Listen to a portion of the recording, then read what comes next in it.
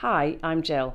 In this episode of The Vibe, we're going to listen to a discussion between Dr. Anne French and Scott Godfrey talking about what it's like to study a nursing or health subject.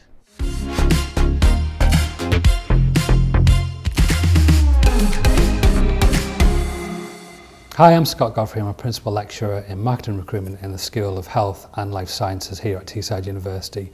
And my colleague Anne French, who is the Associate Dean for Marketing and Recruitment in the School of Life Sciences, are going to go over some of the frequently asked questions that we get from applicants, and also some of the questions we get at some of our open days and our Discover Health days to help you navigate through some of the questions you might have about the school or your course or your application process. So Anne, often when we do open days and we go out to colleges, we get asked common questions or what we call frequently asked questions. Quite often we get a lot of questions around courses and the differences between our courses. So in particular, when we go out, we get questions about our nursing courses, and quite often students or applicants don't understand what fields of nursing are available and what the differences are. Yeah, that's a really good question, Scott. So we've got a very big provision for nursing here at Teesside, and there are 4 different fields of nursing that you could go into. So first of all, adult, and I think a lot of people know what an adult nurse does. We get a lot of applications for adult nursing, child nursing, and then mental health, and also learning disabilities. So sometimes people have got to, think about what career they want to go in before they actually come to Teesside. So, it's really helpful if they have a little look about and think about what area of nursing they might like to go into, because it is one programme. Now, the first year is all taught together, and then after the first year, then they more or less branch off into the different fields. But the good thing about the course is you do get a little bit of a taster of what it's like to be in an alternate field.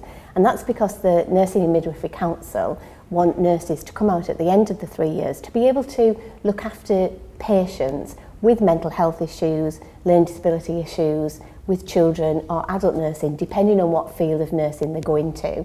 So there's always an opportunity for 2 weeks to have an opportunity to go in to look at an alternate field.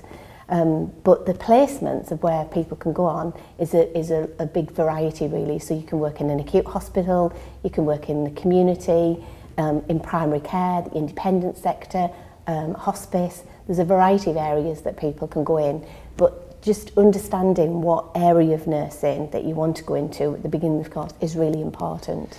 Yeah, how would you advise applicants to kind of look into that? What's the best way to look at the different fields and the differences between the fields? Because quite often the questions we get is, should I come and do adult nursing or what people call general nursing, and then I'll specialise later. So I think it's almost a safe option to do general nursing. But what's the best way they can prepare to look at the different fields, and can you just do general nursing and then top up? Yeah, that's a really good question. It is asked quite a lot. So I think the best way to prepare is really to have a look at the information out there, to look at our website, to look at our course information, to come along to an open day, because at open day we have staff available from different fields, and often there are students available as well who can give potential applicants a little bit more information about what the course entails and what career opportunities are available. So have a little look about, having a read about what does a learning disabilities nurse do. And there are also some national websites, so there's a lot around learning disabilities, mental health, child nursing or paediatric nursing as it's known, and adult nursing. So have a little look beforehand, come along to an open day, write some questions down so that you can actually ask those really important questions to clarify. And they're really some of the most important things to do. But then you can't do a general qualification and then top up. You used to be able to do that, but it's not a recognised route now. It doesn't mean you can't specialise in other areas, but there's not a designated course you can just top up. No, there isn't. But you're right, you can specialise in a variety of different areas. And now, if you were qualified as a mental health nurse, if you're qualified as a learning disabilities nurse, there are lots of those types of roles within general nursing. So, for example, there's a lot of people who come into sort of an acute hospital with a learning disability. And there are lots of areas that have learning disabilities nurses working in a general hospital environment to be able to specifically support people with learning disabilities. So there's a variety of different career opportunities available, really. And I suppose just one of the other questions that we get asked in terms of nursing, I suppose some of the other courses as well, but in particular nursing, is do I get to choose my placements? So that is a really important question, and so people come with a particular area that they would like to work in. So, for example, they might want to work in gynecology or palliative care, end-of-life care, and they're wondering whether they're going to have that specific experience during the course. If you can imagine, there's a whole variety of areas that people can actually work in. So it isn't possible for everybody to have every experience. Over the 3-year course, we introduce you to a variety of experiences, and the experiences that the NMC say that you have to have to actually qualify as a nurse. And then once you've done that, then you have the opportunity to move into different areas. But there are opportunities throughout the 3 years where you have what we call preferred option placements. So it doesn't mean that you can pick absolutely everywhere that you want to go, because there's a lot of students. And it would be impossible to give everybody their first choice. But we give you the opportunity to pick a variety of different areas. So, for example, we say you can have 6 choices of a general area that you're interested in. For example, it might be about cardiovascular care, so if you're interested in looking after patients who've got heart problems, if you're interested in infection prevention and control, if you're interested in palliative or end-of-life care, there could be options. And what we say is if you pick 6 options, we're going to guarantee that you're going to get one of them. But it's not a specific ward or a specific department, it's an area of care that you are going to be allocated to. Fab. And obviously, again, one of the things we try to convey when we go out and we chat to applicants is that there's actually lots of different careers in the NHS and the private sector and the voluntary sector. But lots of our courses lead to professional registration, so you can register with a professional body. One of those courses where you can register with HCPC is our operating department practice course. I suppose what we often find is sometimes applicants haven't looked around at what different careers are available, because there's actually hundreds of careers available in the NHS and lots of growing careers, and I think operating department practice is one of those careers that some people might not have heard about, or they might be unclear what they do in practice, but we're seeing lots more people applying for that course now. So if someone hasn't heard of an ODP or an operating department practitioner, what is it and what can they expect and what can they do in the NHS once they qualify? That's a really good question. And an operating department practitioner, or ODP, is something like it's a very an area that people know really little about, and yet it's a really important area and a valued member of the multi-professional team. So if you think about a surgical experience, if you're going into theatre, you could work as an ODP in a variety of areas within that. So for example, they might work in pre-operative care.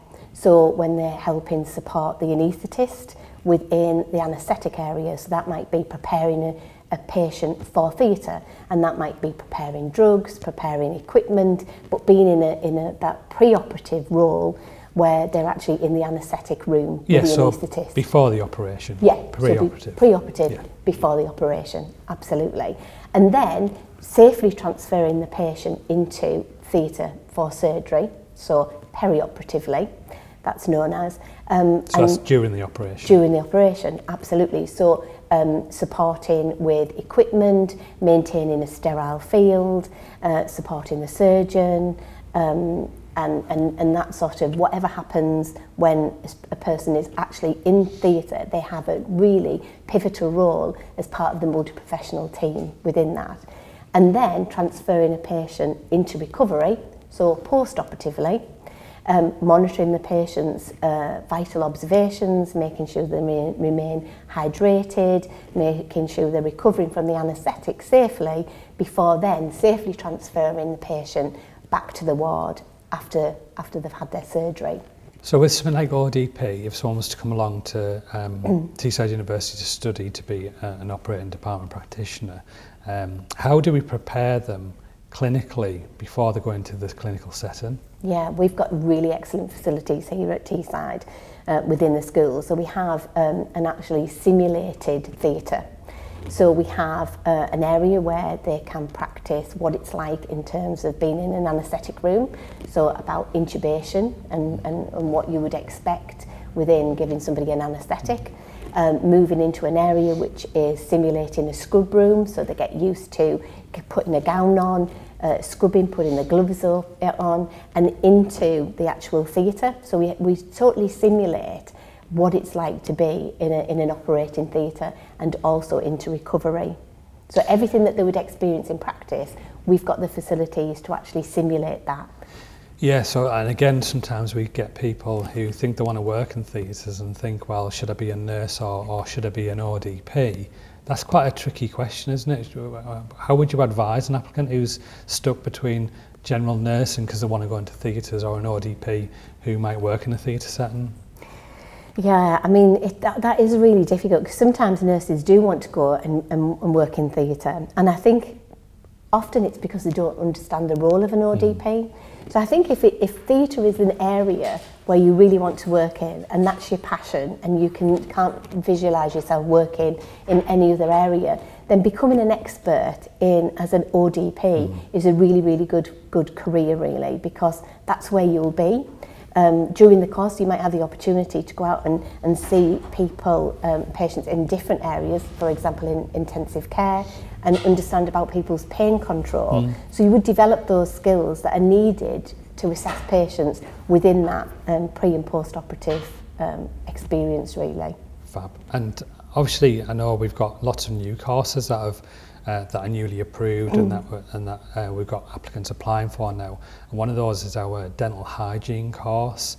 I suppose again we get a lot of questions about what is dental hygiene, what can I expect, and how do I prepare to be a dental hygienist on the course at Teesside? So again, how would you advise applicants? Yeah, so we have, again, we've just talked about the ODP facilities that we've got, but we have a student dental facility here within the school, which is an excellent facility. So GPs can refer patients into the student dental facility. So in year 2 of the dental hygiene course, you get the opportunity to practice those skills actually on live patients under the supervision of a clinician.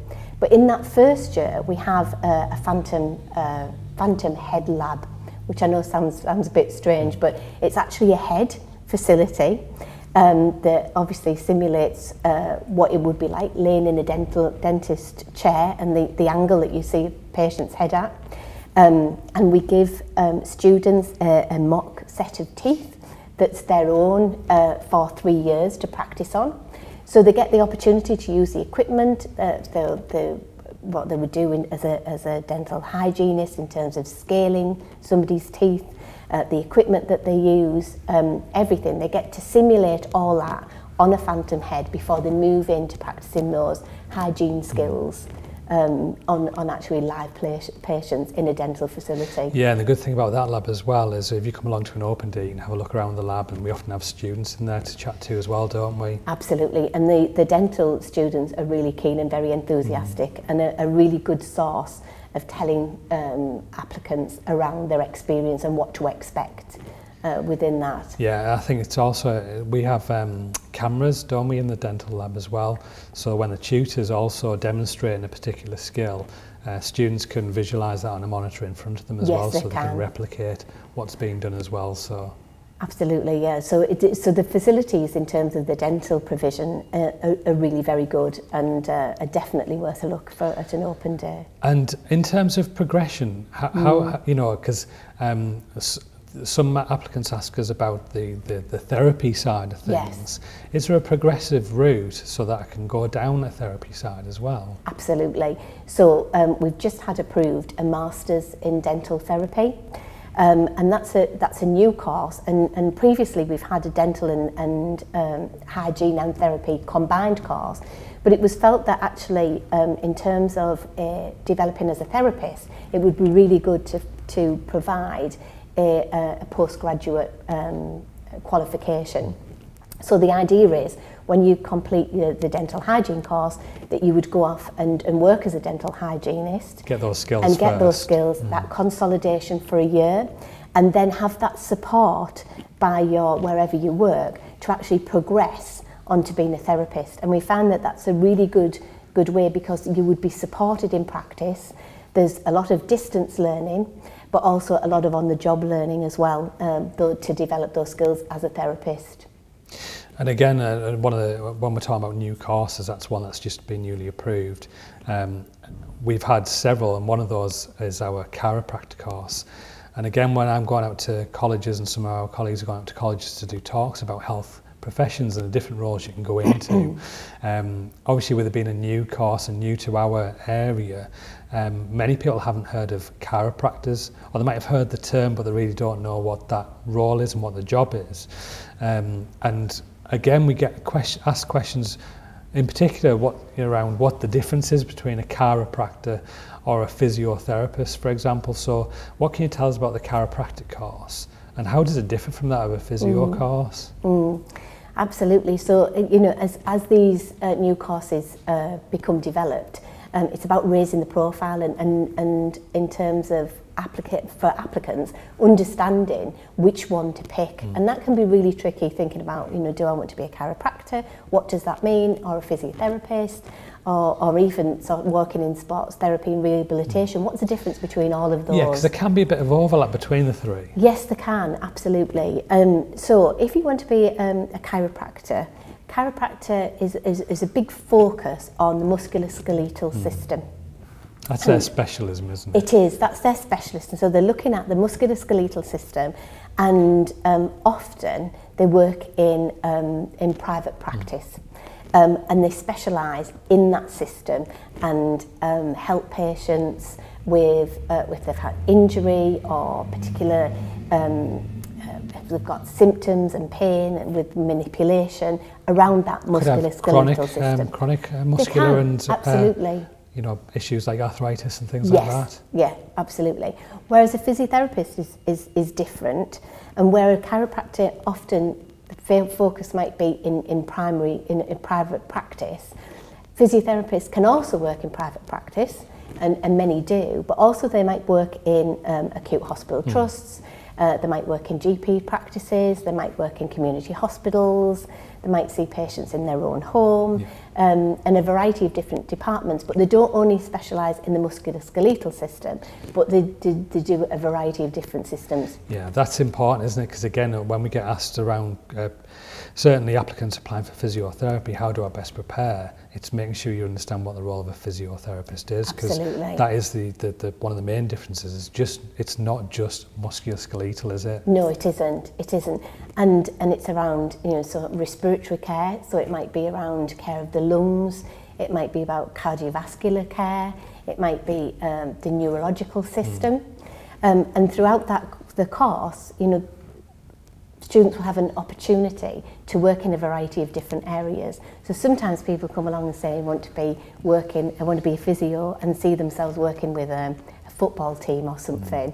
But during that programme, there's a lot of work within the acute hospital, looking at the respiratory system, cardiovascular system.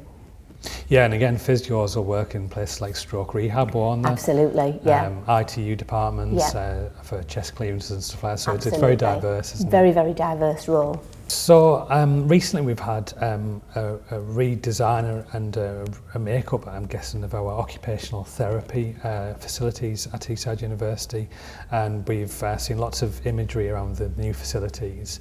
If I'm applying for occupational therapy, what can I expect from the course, and what can I expect from the facilities here at Teesside? Yeah, you're right. We've had a lot of investment in the OT facilities, which has been really good, because I think around OT, it's another role that people are not always quite sure about what people do, but it's around maximising people's potential And that might be within their physical potential, so it might be recovery from an injury, it might be living with a long-term health condition, it might be helping them to live with something like chronic fatigue or a mental health illness, and it's around being able to promote positive outcomes for people. I think that's one of the tricky things about OT and occupational therapy as a role, is it because it's so diverse and because you can work with all age groups and in lots of different settings, it then makes it quite hard to define, doesn't it? Yes, it does. Yeah, so you're right. So you can have OTs that work in paediatric care,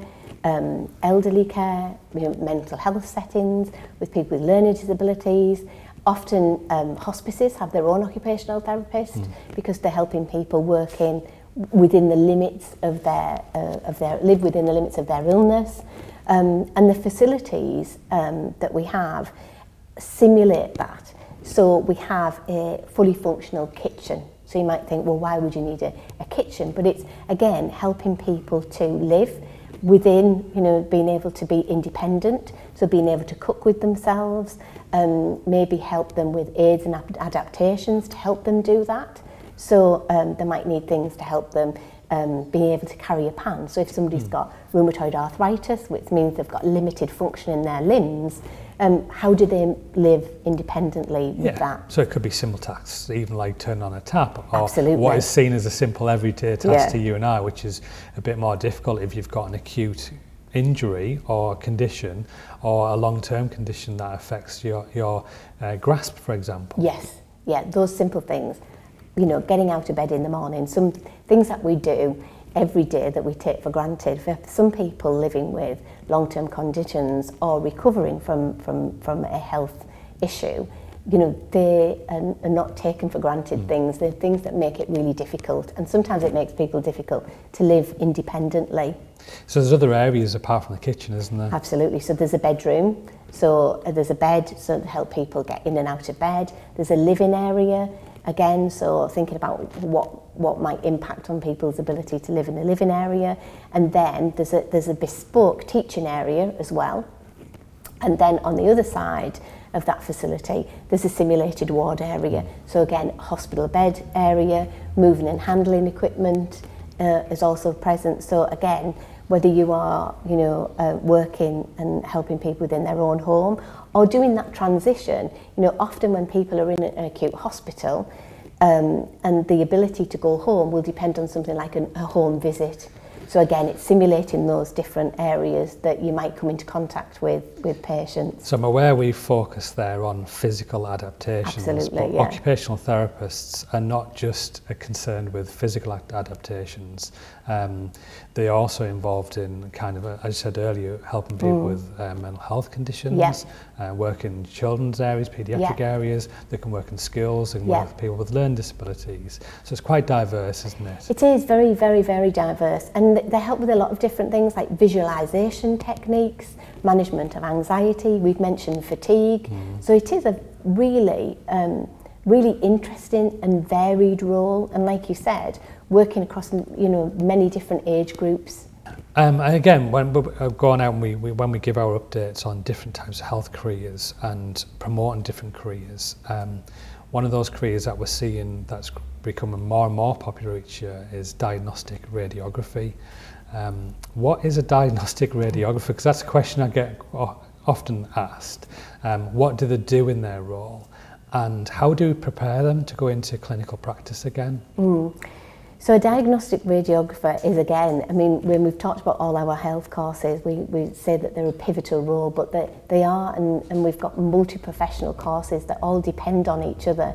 And being a diagnostic radiographer is using state-of-the-art equipment and imagery to help people diagnose either injury or particular health conditions. So for example, as a diagnostic radiographer, you might be warranted to take x-rays, for example, of somebody who comes into accident emergency. So somebody who's had a fall, who's been in a car accident, and they might need some images to look at what exactly is the extent of somebody's injury.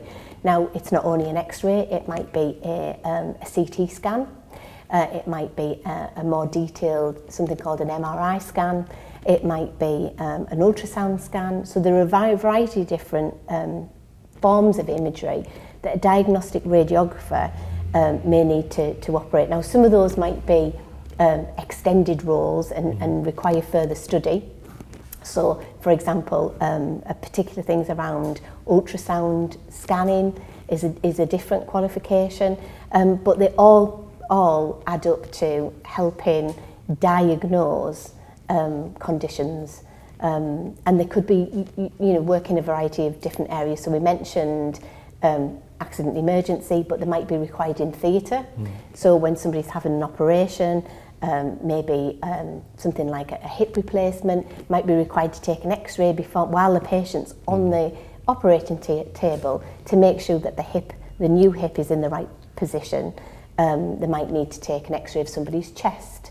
And again, there might be in an outpatient department where you and I might be referred by our GP to go and have something like a chest x-ray, or they actually might have to be on a ward where the patient is too unwell to go down to another department, so a mobile x-ray unit needs to go onto a ward to take a picture to be able to help aid doctors in terms of the diagnosis and the right form of treatment.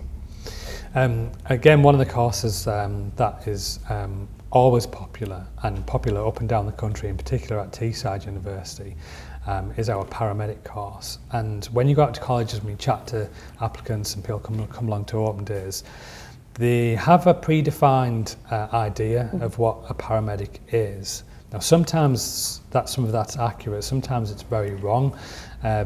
What is the role of a paramedic now, and what does our course offer people who come to study at Teesside? Yeah, I think sometimes the idea of what a paramedic is all centred around sort of that responding to road traffic collisions, blue light emergencies, and often that's sort of supported by things that people see within the media or on television and documentaries. It is a part of the role. Absolutely, it is a part of the role, absolutely. But there are other parts of the role which might be around people ringing 999, requiring an ambulance if somebody's had a fall, going to pick somebody up who's fallen at home, or is deteriorating in a care home environment. So there could be a variety of different areas really involving a paramedic, but I think it's just to be clear that it's not always around that blue light emergency. Because obviously there's a big shift as well to care in the community, and Absolutely. Paramedics taking on a bigger role within the community and within primary care. So you see people who are paramedics who have gone on to roles maybe is a bit more advanced in the future in their career, to work in a GP surgery, to work in out of hours care, who are able to see, treat and discharge patients as well. So the role is expanding, isn't it? Absolutely, it really is expanding. So it isn't unusual to see a paramedic working in a GP practice prescribing for patients. So it is a very, very different and varied role. And again, one of the things we try to get across with applicants who are applying for paramedic studies is that it's not for everyone, because people have this idea of what they see on TV, or they might see an ambulance driving down the road with the blue lights on and think it's really exciting. But actually, you've got to have certain qualities. So what type of qualities would we look for in someone applying for paramedic studies? Yeah, I think that's a really good question, because I think people do see that, and you see an ambulance racing down the road. And I always think, when I see an ambulance going down the road, my stomach always does a little bit of a flip, because at the end of that, somebody is in some extreme situation, really. So it is really important to think about what qualities that you want and what skills, really.